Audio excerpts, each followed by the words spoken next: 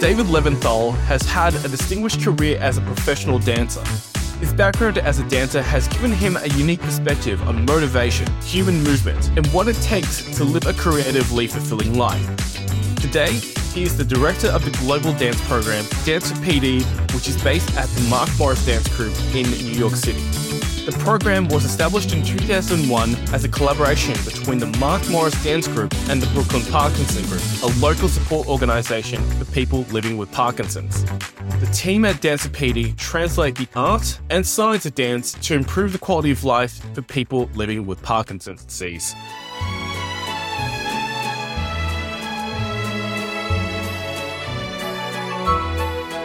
David, dancers and researchers have a unique perspective on human movement. What are the valuable aspects from dancing that are beneficial for those with Parkinson's disease? It's great to be here. The thing about dance is it's such a multifaceted and multifocal activity. When we're talking about benefits, particularly for people living with a movement disorder like Parkinson's, we're looking at broad spectrum. We're looking at the physical issues that people with Parkinson's experience. That includes balance challenges, coordination challenges, challenges initiating movement, and challenges sustaining movement. All of those things are addressed in dance training very directly. No matter what style of dance you're doing, you're working on those elements very specifically. When we ask people with Parkinson's into the space and dance with them, they are also working on those elements. They don't know that they're working on some of the symptoms that they're experiencing because they're dancing. They're experiencing it from a creative, artistic perspective. But the nitty-gritty of that is they're working on very specific motor skills that start to be affected by Parkinson's and training themselves back to a place where they can control some of those issues. The other thing that we think a lot about is, no pun intended here, but dance is first and foremost a cognitive activity. One of the things that we know in dance training is that we are training a thought process for how to initiate movement, for how to think about and remember patterns, how to think about moving through the space around us. Parkinson's also affects cognitive function. It affects executive function by helping people really think about strategies to initiate and maintain their movement. We are focused very much on those cognitive skills, movement pattern, movement sequences, movement B coming after movement A.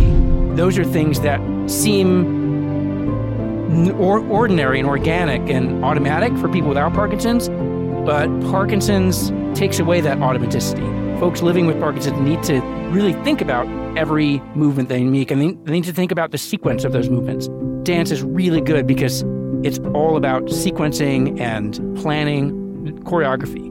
We hope and we know that people take that planning process in class, they apply it to the choreography of life, the things they do every day, walking down the street or getting into their car or going to the supermarket. The sequencing they do in class is a practice for the kind of sequencing we think they do in life. And then the two other elements are expression and social interaction. The expressive part of dance is really probably one of the oldest elements of dance as a human connector, a human art form. We would imagine that dance probably started as a way to communicate, as a way to share stories, as a way to pass down histories. When you look at both traditional dance forms, indigenous dance forms, and contemporary forms, there's a strong aspect of expression. We're trying to say something. We're trying to express a feeling or tell a story, whether that's ballet. That expressive narrative element is wired into dance. Parkinson's takes away the expressive qualities that people have in their own body. It takes away the amplitude that people have in their movements. It takes away the ability to move one's face to create facial expression. And it often robs people of vocal projection and enunciation.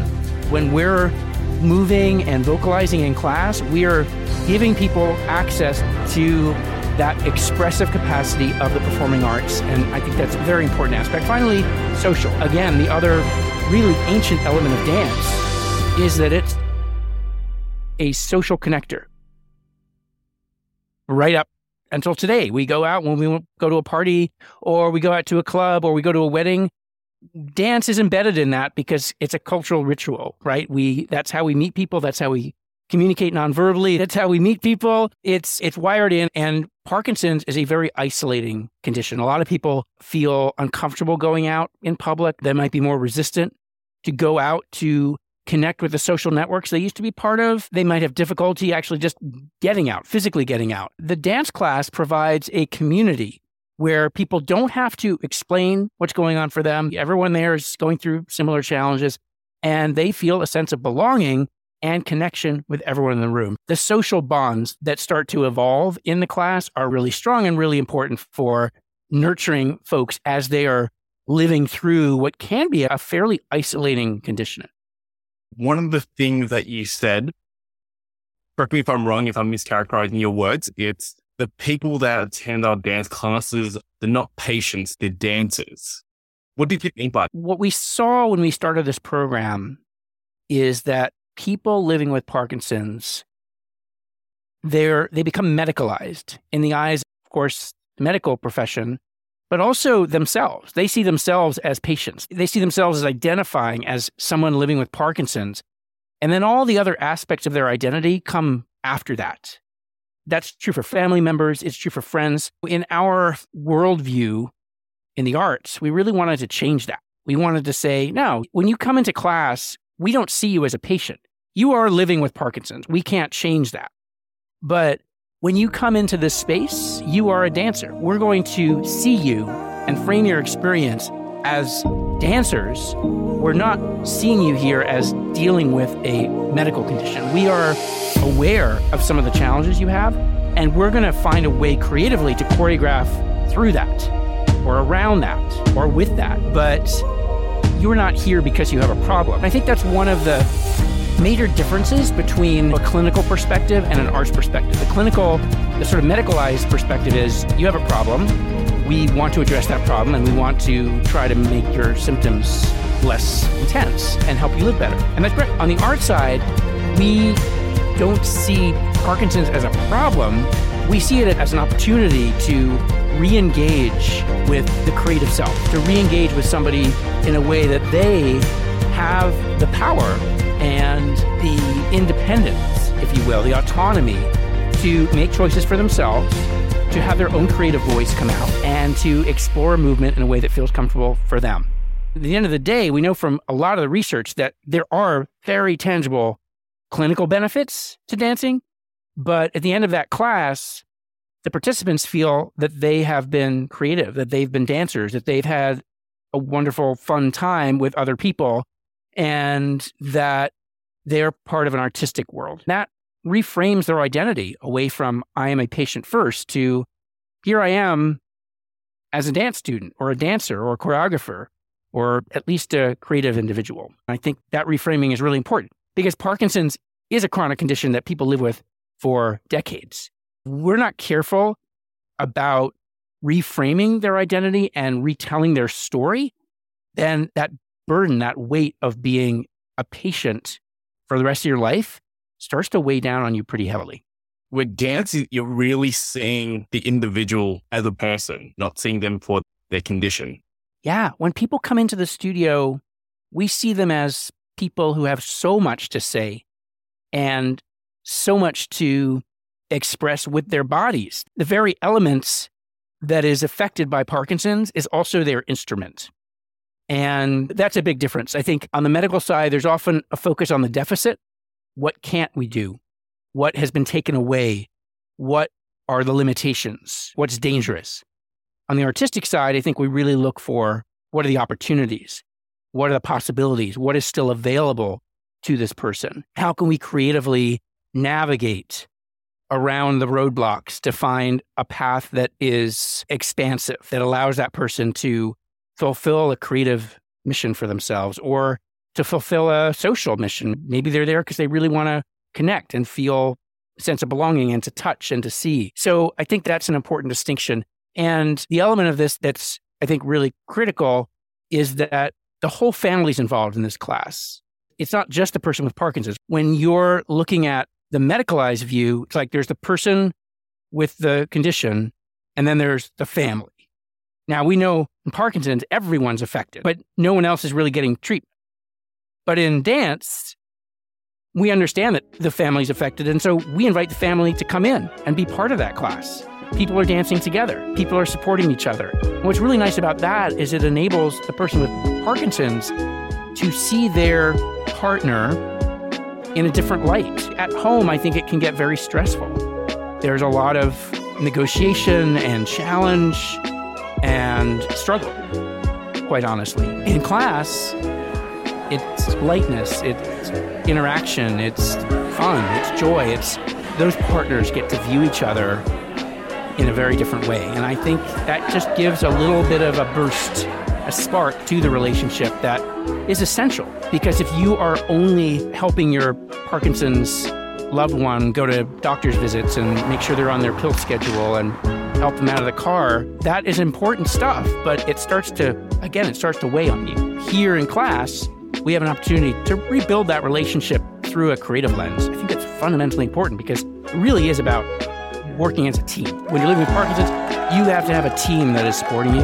Dance is also about a team. It's a partnership. There's a reason that most dancers work in companies. We work together to support each other to create something bigger than ourselves. That's what happens in the Dance for PD class as well. What you do in dance potentially translate into everyday life. Parkinson's is the window, and it's the focus of our program, but everything that I'm saying, I think, is applicable more broadly. Now, dance is something that, unfortunately, for a lot of us, is extracted from our lives as we get older. We're all born dancing. As young beings, we dance. We don't even think about it. When music's on, we're moving, we're bopping around. Some of us then start dancing a little bit more formally in a class setting. And then over time, for whatever reason, there are a lot of reasons, people absorb the message that grown-ups don't dance unless they're doing it professionally or unless they're at a social event. And they dance begrudgingly or embarrassingly. I think that's a shame because dance is part of our human wiring. It's something that very few animals do. We should feel absolutely comfortable accessing dance throughout our lives and pushing out those social prompts and cues that say, dance is not for grown-ups. Dance is really difficult, or dance is off limits, or dance is only for people who are on stage. There's so much wrong with that view. We're trying to change that. Our focus, of course, is Parkinson's, but everybody can have the same benefits. Dance is a physical, cognitive, social, and emotional expressivity for everybody, regardless of your level of physical ability or challenge. That's why we're starting to see dance not only for people with Parkinson's, but people living with other movement disorders like MS, Huntington's, people living with memory issues like Alzheimer's, people who've survived strokes, people living with cancer. But really, all older adults should be dancing because of the physical and cognitive benefits that are married together. And really, everybody should be dancing. That's my view. It just seems like there's something unique about dancing that sets it apart from other types of physical activity. Dance is unique because it is both a physical form.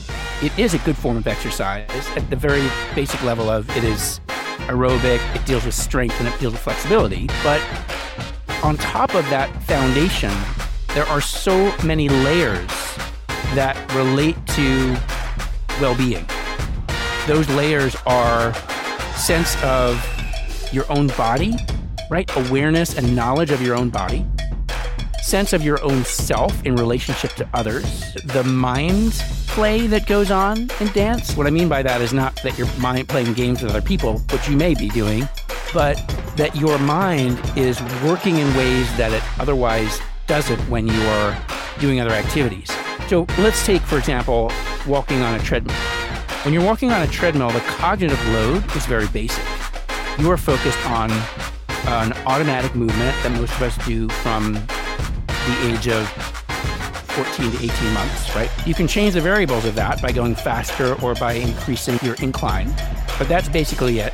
Your arms are swinging naturally, and there's not a lot of other stuff going on, which is why when people are on the treadmill, they have to do something else to distract themselves. When you're dancing, the activity itself is so interesting for our brains. We dive into that. We don't need to distract ourselves. We actually need to be more mindful about what we're doing. And we need to use our brains not as a separator, i.e. I'm doing this movement over here automatically, and then I'm thinking about something else entirely over here. No. In dance, the brain becomes an integrator. It connects the choreography with imagery. What am I trying to go for? What's the aesthetic quality? Am I moving through water? Am I trying to create a beautiful flower? Am I telling a story of heartbreak? Whatever that imagery is, it's in there. That's telling me what the movement quality is. How am I moving? And then, of course, music is such a powerful element in dance. When you're on the treadmill, the music is like just keeping a beat. But in dance, the music becomes the rhythmic foundation. It becomes the emotional and expressive foundation. It tells you about the phrase. How many moves am I doing before the music changes or repeats? There's a kind of overarching structure, and even the harmony. Is it in a major key? That makes me feel upbeat and happy. Is it a minor key? That has a certain melancholy to it. So there are so many of these layers that build onto that foundation of pure physical movement that make dance a very full and fulfilling activity for human beings with human brains that to like to make connections, that like to dig into and work on puzzles, that like to integrate things as much as we can to create a unified whole, which is dance is a unifying physical activity. We embody the harmony. No matter what kind of dance you're doing, there's that sense of everything is working together to express myself and to connect with others. And I think that's a very ancient drive, that need to both express and feel part of something. I wanted to express one more element, or reiterate one more element that I think is really important, which is the word quality, right? In a standard exercise intervention or activity, or something like the Olympics, in most of those events, the movement quality doesn't matter. You're going for a result, whether that's jumping over the high jump or skiing down a slalom. We see movement quality in elite athletes because they move beautifully, because they're so efficient and they're so graceful. But the goal is not to be graceful unless you're doing figure skating or gymnastics, where there is some aesthetic aspect of it. We think about when you go for a run or you lift weights, you're not thinking about what it looks like.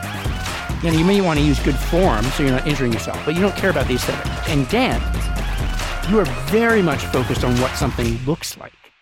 And that loop, that activity of thinking about the goal of what you want it to look like, and then feeding that goal back into your body to make it look like something, is a very advanced cognitive process. It's one reason why in dance studios we use a mirror, because you're constantly seeing yourself and making adjustments and making sure that what you think you're doing actually is expressing the thing that you want to express.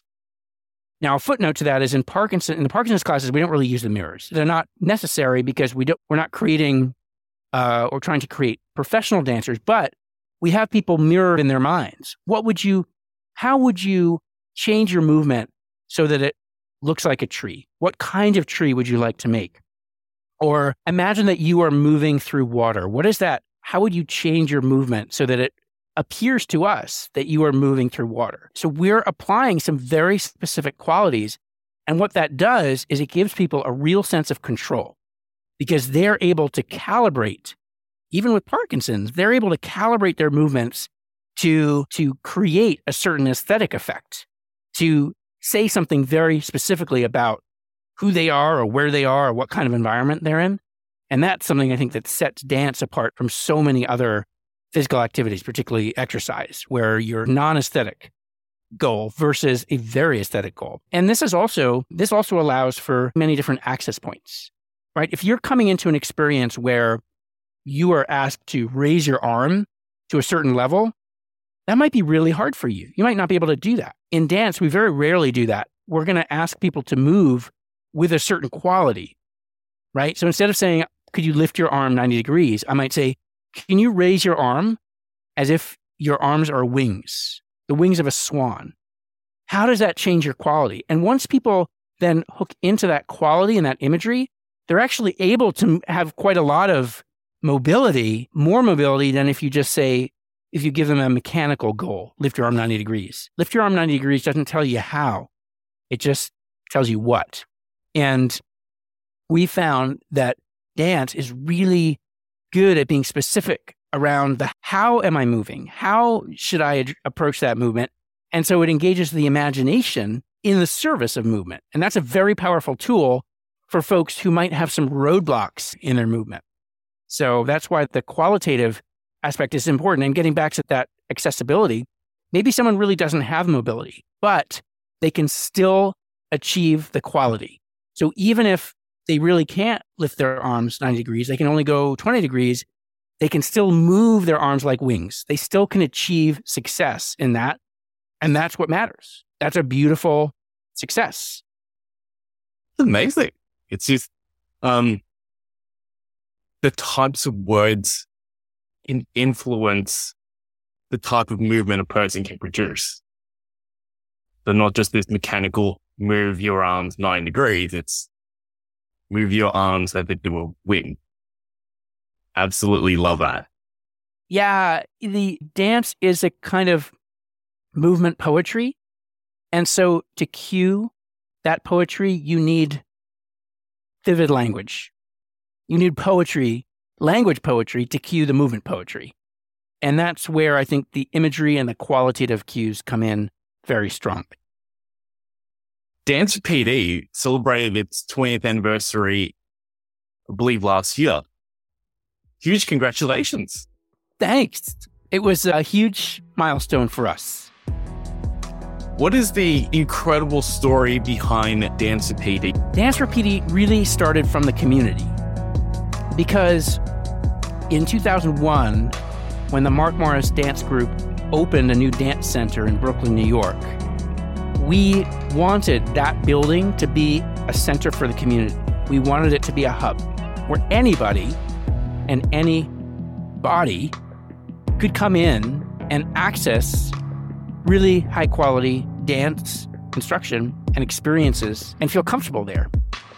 One of the people who picked up on that message was a woman named Oli Westheimer. At the time, Oli had founded and was coordinating a support group for people with Parkinson's.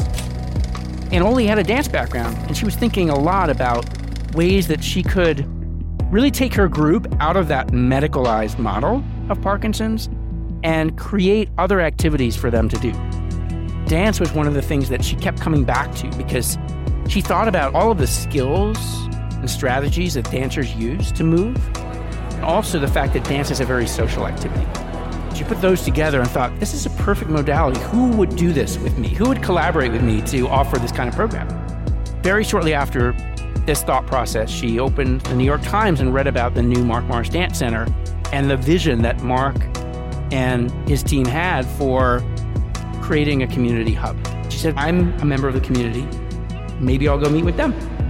Oli also knew about Mark's work. She knew that music was very important for Mark as a choreographer. She had a feeling that it would be a good fit. She didn't know how good a fit it would be, though. When she had that first meeting, she proposed this class, and our executive director, Nancy Humanoff, said, this sounds like a good idea. We don't have any experience in this area. We don't have any knowledge, really, of what people with Parkinson's need, but we can provide teachers, we can provide musicians, we can provide studio space. And we'll do all that if you can find the participants. That was the deal. The very first class, which I taught in October of 2001, was for about 6 people. 6 brave people who had never danced before, all living with Parkinson's. And Jared, what's interesting is in 2001, there was no research on dance and Parkinson's. There was almost no research, or very little research, on exercise and Parkinson's. The standard movement intervention for Parkinson's was physical therapy and occupational therapy. So this was really out there. This was radical. There was no basis for them coming in at all, except that Oli was a good convincer. She said, just come try it once, see how you like it.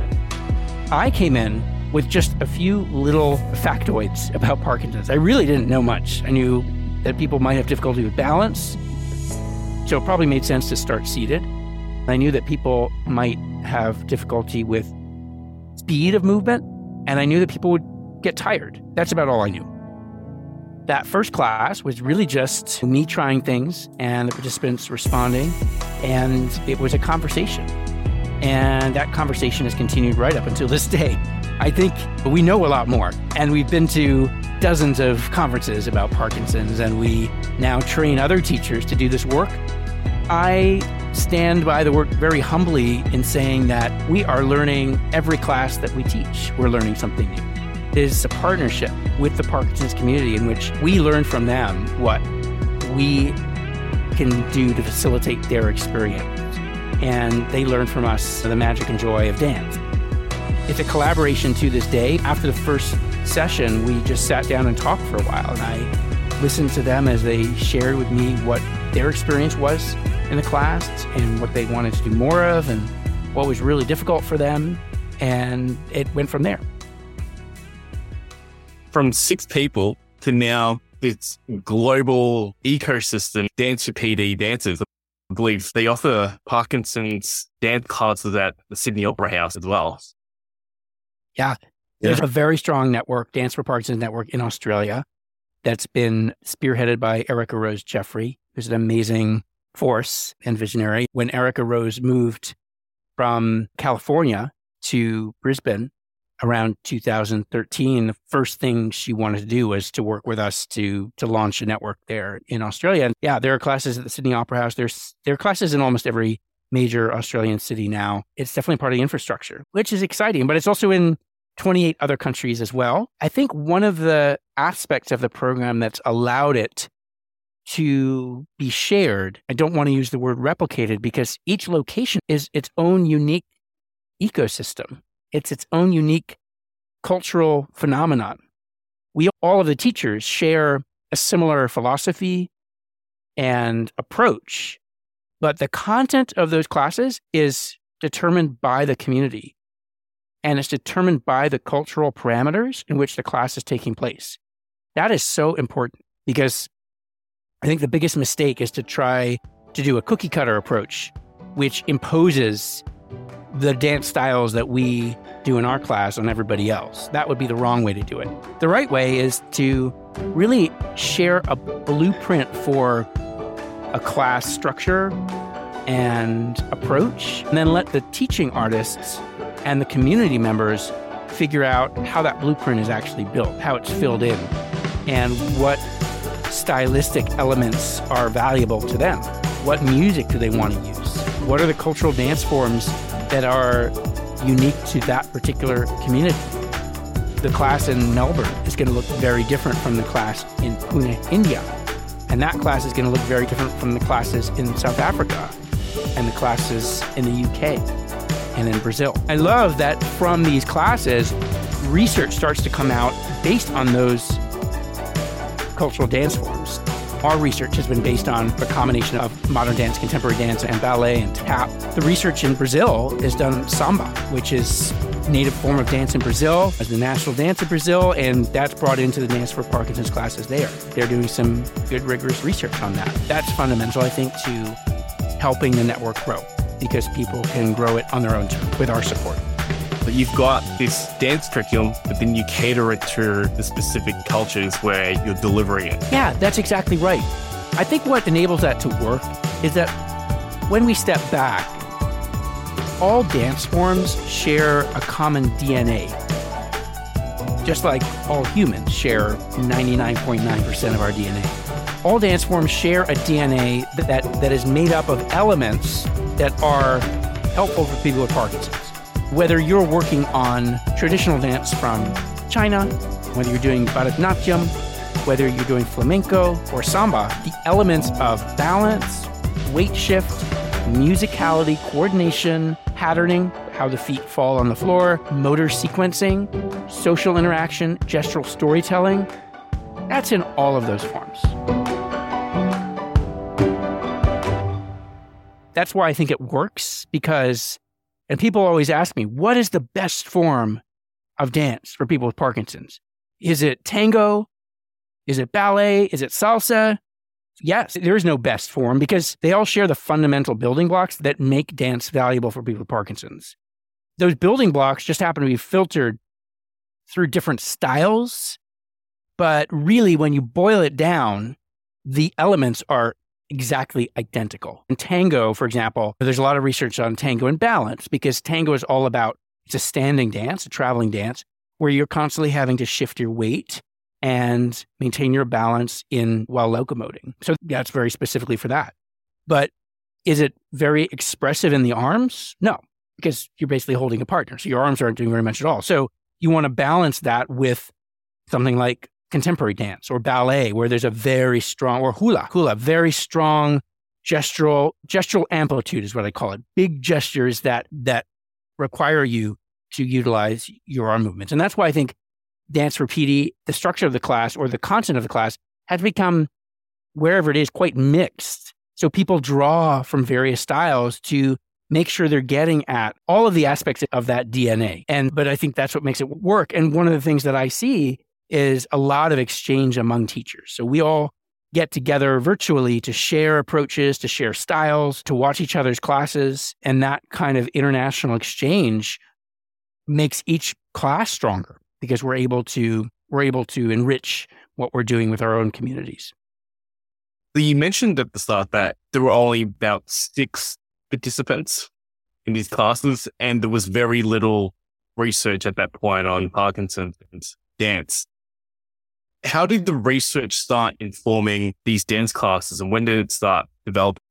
The research really started around 2006, 2007 in a tango program, actually. The researchers had been inspired by the Dance for Parkinson's program, and they were tango dancers. So they said, we're going to study tango, which is great. And so they did some initial studies that became the basis of the literature in terms of an approach, a rigor, and a quality of the research.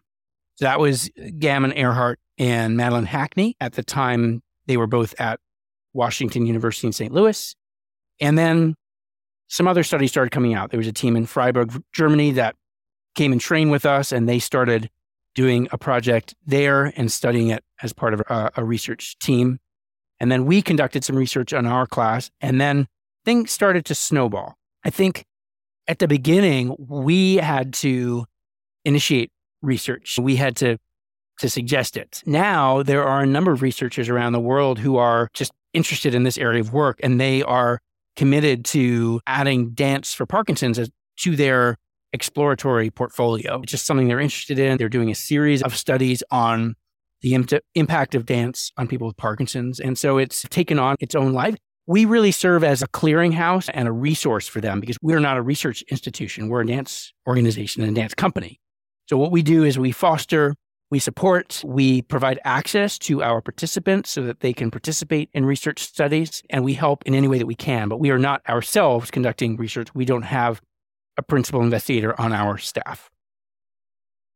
I think one of the most amazing things about the place where you're located, which is New York, that arts culture, and you also got amazing research institutions like New York University and Columbia. What is it like to be in New York and you've got all of this culture and all these resources there? I feel incredibly fortunate to be in New York because of the wealth of resources. And, you know, what's really interesting is that there's an incredible richness and diversity on the artistic side in terms of cultural institutions and cultural participants, people who are interested in being part of the arts. And we have an incredible wealth of research institutions, Columbia, NYU, Rockefeller University, and wealth of clinical research institutions that have first-rate movement disorder centers. So that's fantastic. The challenge is building the bridge between them because traditionally, arts and culture have been siloed from scientific research and medical research. And so we see ourselves as a bridge where there are others and many others, but we see ourselves as one bridge to start to bring together into one room the wealth of arts culture and the wealth of science and research culture in New York. And getting people to the same table can be a challenge because everybody's so busy and they're all caught up in their own silos. But our program is about that bridge. It's about the merging of arts and medicine in a way of therapeutic outcome for an artistic venture. And so we're trying as much as we can to build collaborative partnership and serving as the keystone, really, between those two major areas of interest in the city. I think the area where this is particularly interesting for us and for researchers is this giant field of creative aging. So we know from the medical side that we have a huge challenge as the population of older adults gets larger and larger. We are living longer. We're having to recognize and acknowledge that older adults have a variety of challenges that aren't solely addressed by the medical system. They can't be. We don't have the resources. The medical system doesn't have the resources to cope with everything that an aging population needs. That's where, on the other side, we understand the huge benefits of bringing creativity and artistic expression, artistic experience into the aging process. From all the things I talked about earlier, from sense of self-efficacy to engagement, the very core example, I think, is not actually Parkinson's, but Alzheimer's, where there aren't really good medical solutions to helping people live with dignity. Whereas on the artistic side, dance programs, music programs, in particular, music is a very, very strong support for people living with Alzheimer's, people who are having difficulty speaking or remembering people's names can actually remember songs. They can remember the words to songs. They can sing along. So that deep sense of being engaged in a creative process, regardless of other things that may be more challenging, that's being recognized across the spectrum. So I think that's one big bridge that can be built, and it's certainly an area that a lot of different players are looking at because it is an intractable challenge on the medical side, right? How do we maintain well-being and provide dignity in life for this large cohort of older adults? And one of the best ways to do that is by engaging folks in the arts as much as we can, and by giving them all of those benefits that we really can't do through medication and through pills. And it's a lot more affordable as well, right? To have 25 people in a dance class experiencing those benefits versus what we're looking at now is, does participation in a class like Dance for PD reduce hospital visits? Does it reduce falls? Does it reduce the amount of medication that somebody has to take? We don't have the answers to that yet, but that's, for me, one of the next areas of research, because if we can understand that, then we really are not just at the table with our friend in the medical profession, but we have a very strong economic argument for them as well, because we have a very budget-driven system here in the U.S., right? Because of private insurance and also because of government insurance. We're constantly thinking about how much does healthcare cost?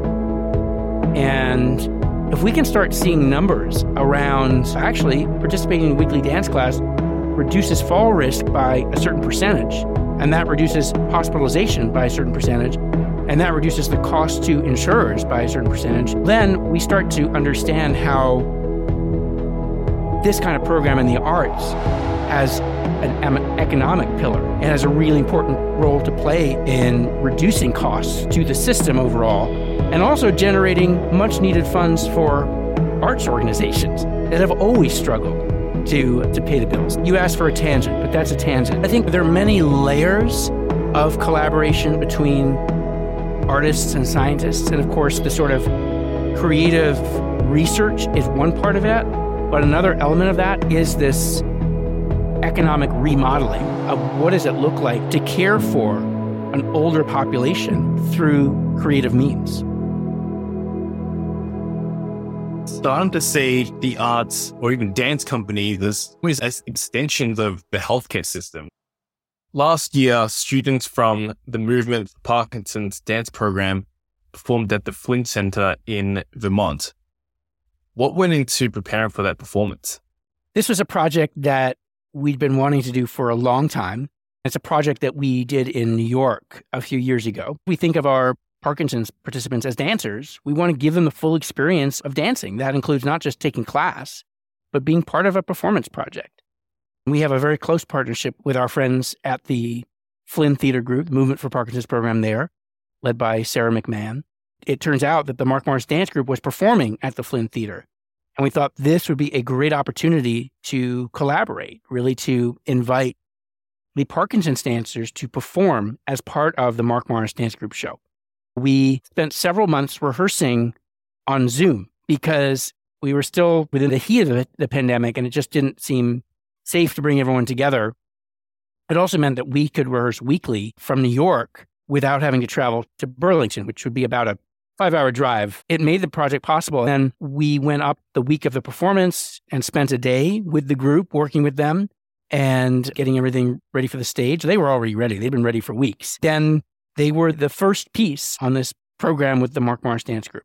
That was the first time that we really joined the two parts of our company, which was the professional performing company, Mark Morris Dance Group, and Dance for PD. It was transformative for everybody because I think that's another siloing or separation that's happened between professional dancers and non-professional dancers. This performance really challenged that siloing. It challenged that separation and brought everyone together. Yes, they're dancers at different levels, different abilities, different training, but we're all here to share and to perform and to build a sense of community and expression by being on stage.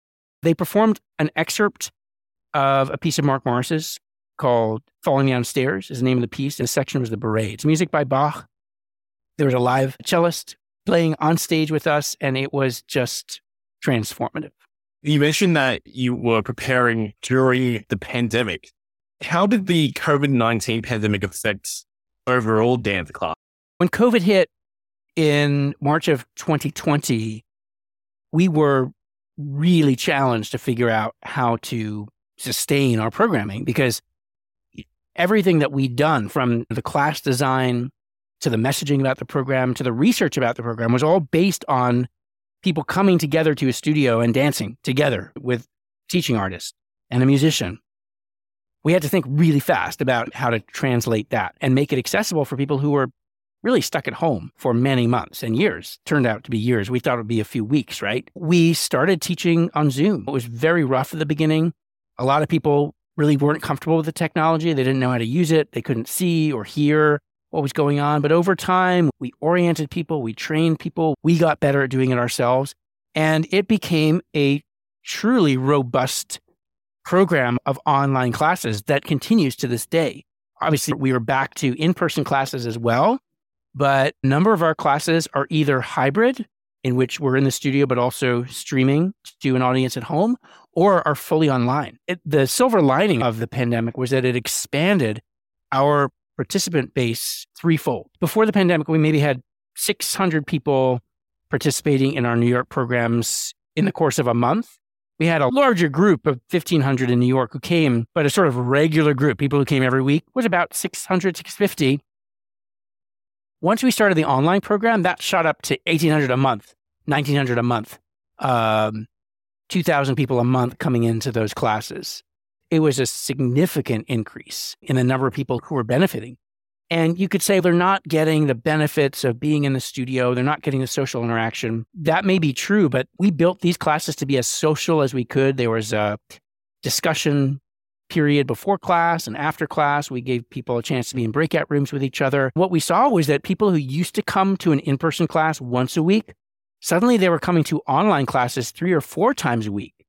Even though it might have been slightly diluted as an experience, they were getting more of it. In essence, we felt like it either balanced itself out or people were actually getting more dance in their week than they were before. And that's one reason why we decided to keep it. We realized that from an accessibility standpoint, if you're not feeling well or you have an injury or the transportation system is not working for you that day, you should have access to a class from the comfort of home. And we want to maintain that access into the future. Our program now is all about offering access on multiple channels.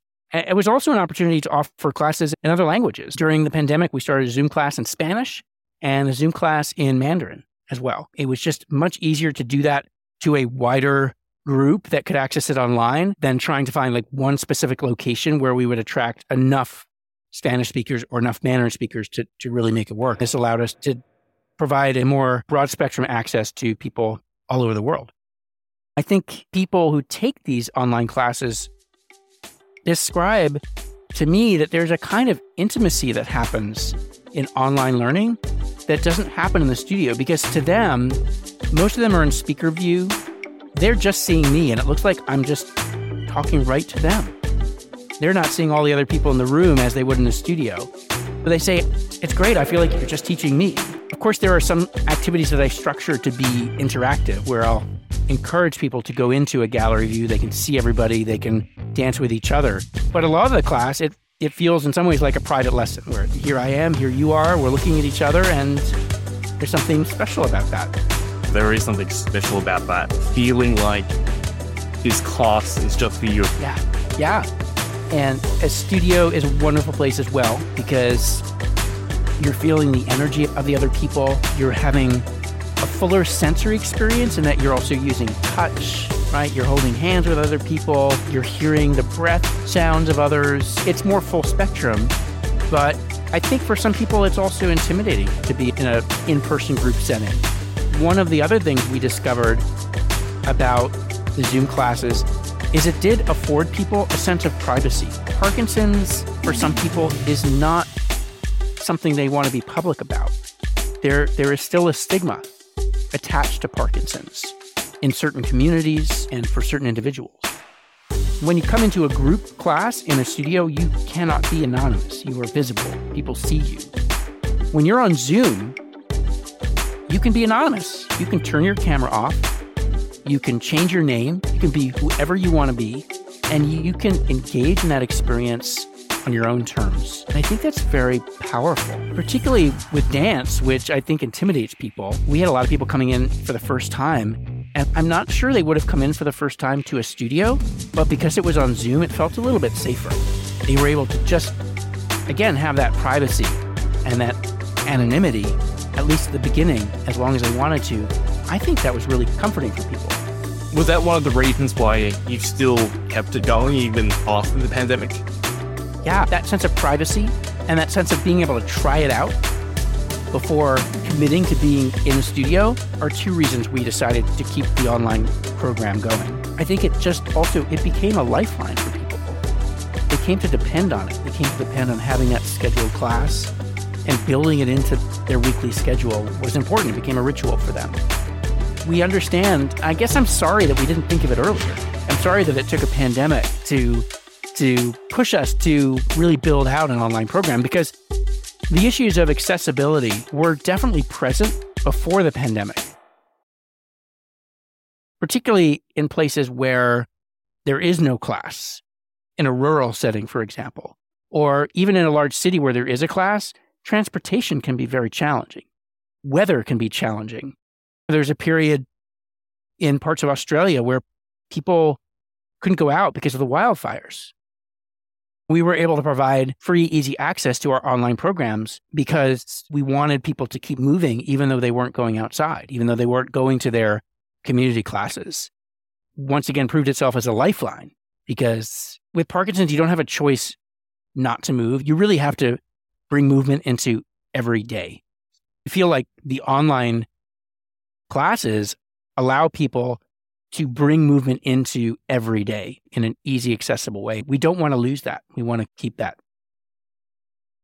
You were really a lifeline for people with Parkinson's, because when everyone had to stay home, they could still engage in these classes online.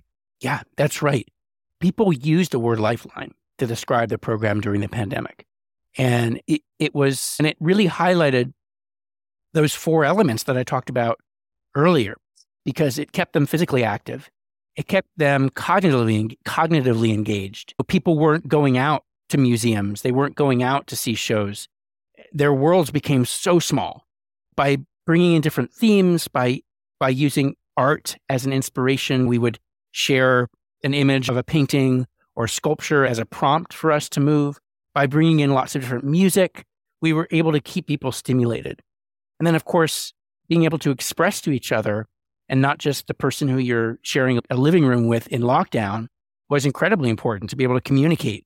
And then that sense that you're part of a community, right, became even more heightened during the pandemic. I think it just heightened the benefits of the program rather than providing a challenge. When we started, we said, how can any of this work on Zoom? And actually, Zoom served to underscore the value of the program and the intensity of those benefits. And we also, one other thing I'll mention is that we realized that some people don't have access to the internet.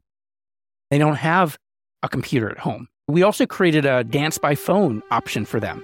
They could call a number and they would press an extension number and listen to an activity that they could do just by listening to their phone. It was not a long activity. It was about 3 minutes. We had about six of these activities, but they were something. They allowed people to just enter the world of dance for a few moments and to keep moving, to stay cognitively aware.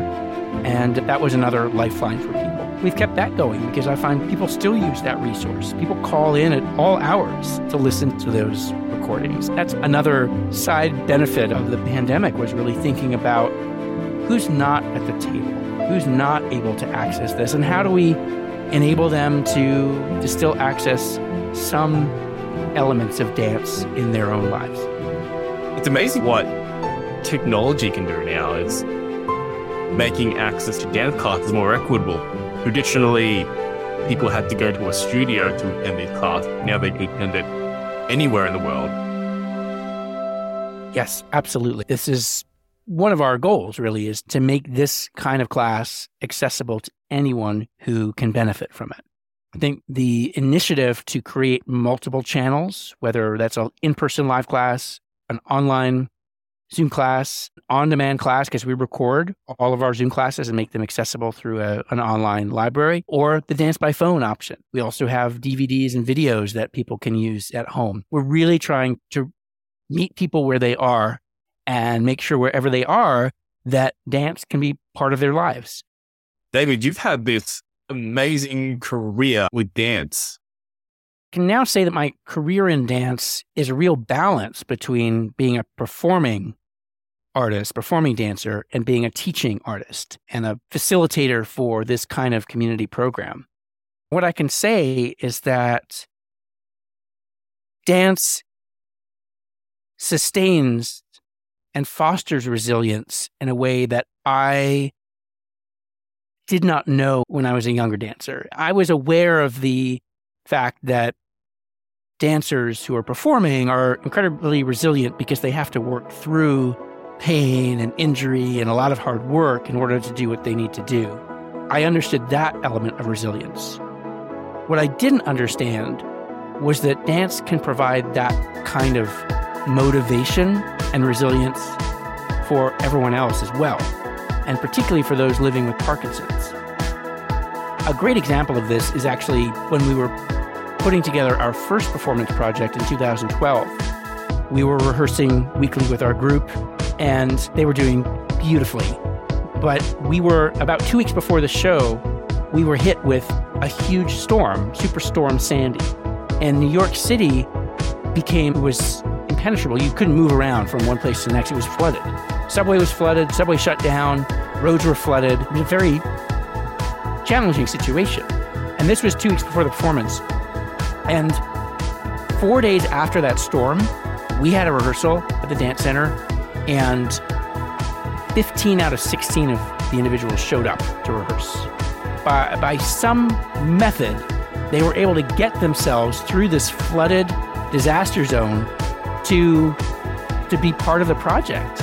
And that to me was amazing because it spoke to not just the kind of physical strength that dance gives people, not just the sense that this class supports people through tangible benefits, but the idea of being part of a dancing community itself is such a strong motivator, and it makes people accountable to their community in a way that was just mind-blowing for me. And this is all happening among a community that often experiences apathy and fatigue and challenges getting around anyway.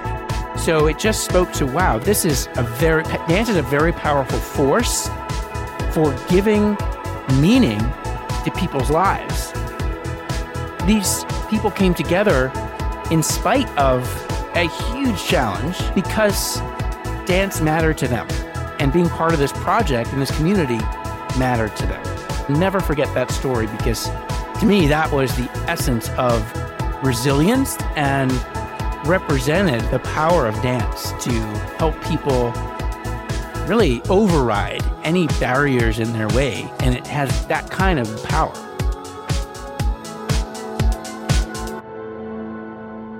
Participants showed up despite flooding and storms in New York City. There's something more to dancing than just the dancing. And here, because for a deeper reason. That's it. They're part of something that is meaningful to them, that gives them a sense of accomplishment. They're an essential member of a team. They're given the responsibility of caring for others. That also is really important. When you're living with Parkinson's, there's a lot of focus on people caring for you. But in this example, it's, I don't want to miss that rehearsal, because then I'm going to let everybody else down. And I don't want to do that. I want to support everyone else. I have a role to play. And that's very empowering. It's empowered to have a role to play. And I think that is true even when there isn't a giant storm. Just you have a role to play. You are part of this community. And dance is the glue that holds everyone together in this community. Life lessons from dancing, it's being able to show up, even if you don't want to, and knowing that other people are going to be depending on you too. That's exactly right. That is what being a member of a cast is about. Everybody's interconnected. Everyone's reliant on everyone else. That draws you to a certain level of responsibility and accountability that I think is really valuable. In the dance environment, everybody has a voice, and everyone's voice is powerful, and everyone's voice is important. We want to hear from you. Everybody has a role in being part of that community. That's a very different message, and a very important message. The very important message. David, you started your career as a dancer for the company that you now work for, which is the Mark Morris Dance Group. And now being the program director of Dance PD. How did you know that you wanted to pursue a career in dance? I started dancing when I was 8 years old. I really loved it from the very first class that I took. But as I went along, I wasn't sure that I was going to have a career dancing. And I did many other things in high school and focused elsewhere. When I got to college, started to take modern dance. I'd only really done ballet until age 18. And when I got to college, I discovered modern dance and realized, wow, this is really interesting. I might want to pursue this. And so when I left college, I decided to move to New York, and I gave myself 3 years to try to dance professionally and make it, whatever that meant. I wasn't exactly sure what that meant, and so about a year after I moved to New York, I did a lot of freelance projects my first year, tried to dance with as many people as I could, just soak up as much as I could. And then I started dancing with Mark's company, and I got hired as a full-time company member about a year after that. I didn't know all along that I wanted to dance professionally, but from about my second year of university, I was committed to at least trying it, seeing what would happen, and that led me into my path. David, I have a few questions remaining that I ask each of my guests. What does living healthier today mean to you? Living healthier means knowing yourself, knowing what you like to do, knowing what gives you joy, and trying to balance that with what's good for you. Now, I've been very lucky because I get great joy from dance and from dancing, and I know that also keeps me healthy. So one of the questions I get is, what activity is the best thing to do for someone living with Parkinson's? And although I believe that dance is one of those things, I always say it's the activity that you're going to want to do, that you have a passion for. And if that activity is walking, or if that activity is swimming or something else, go for that. Do the thing that gives you pleasure.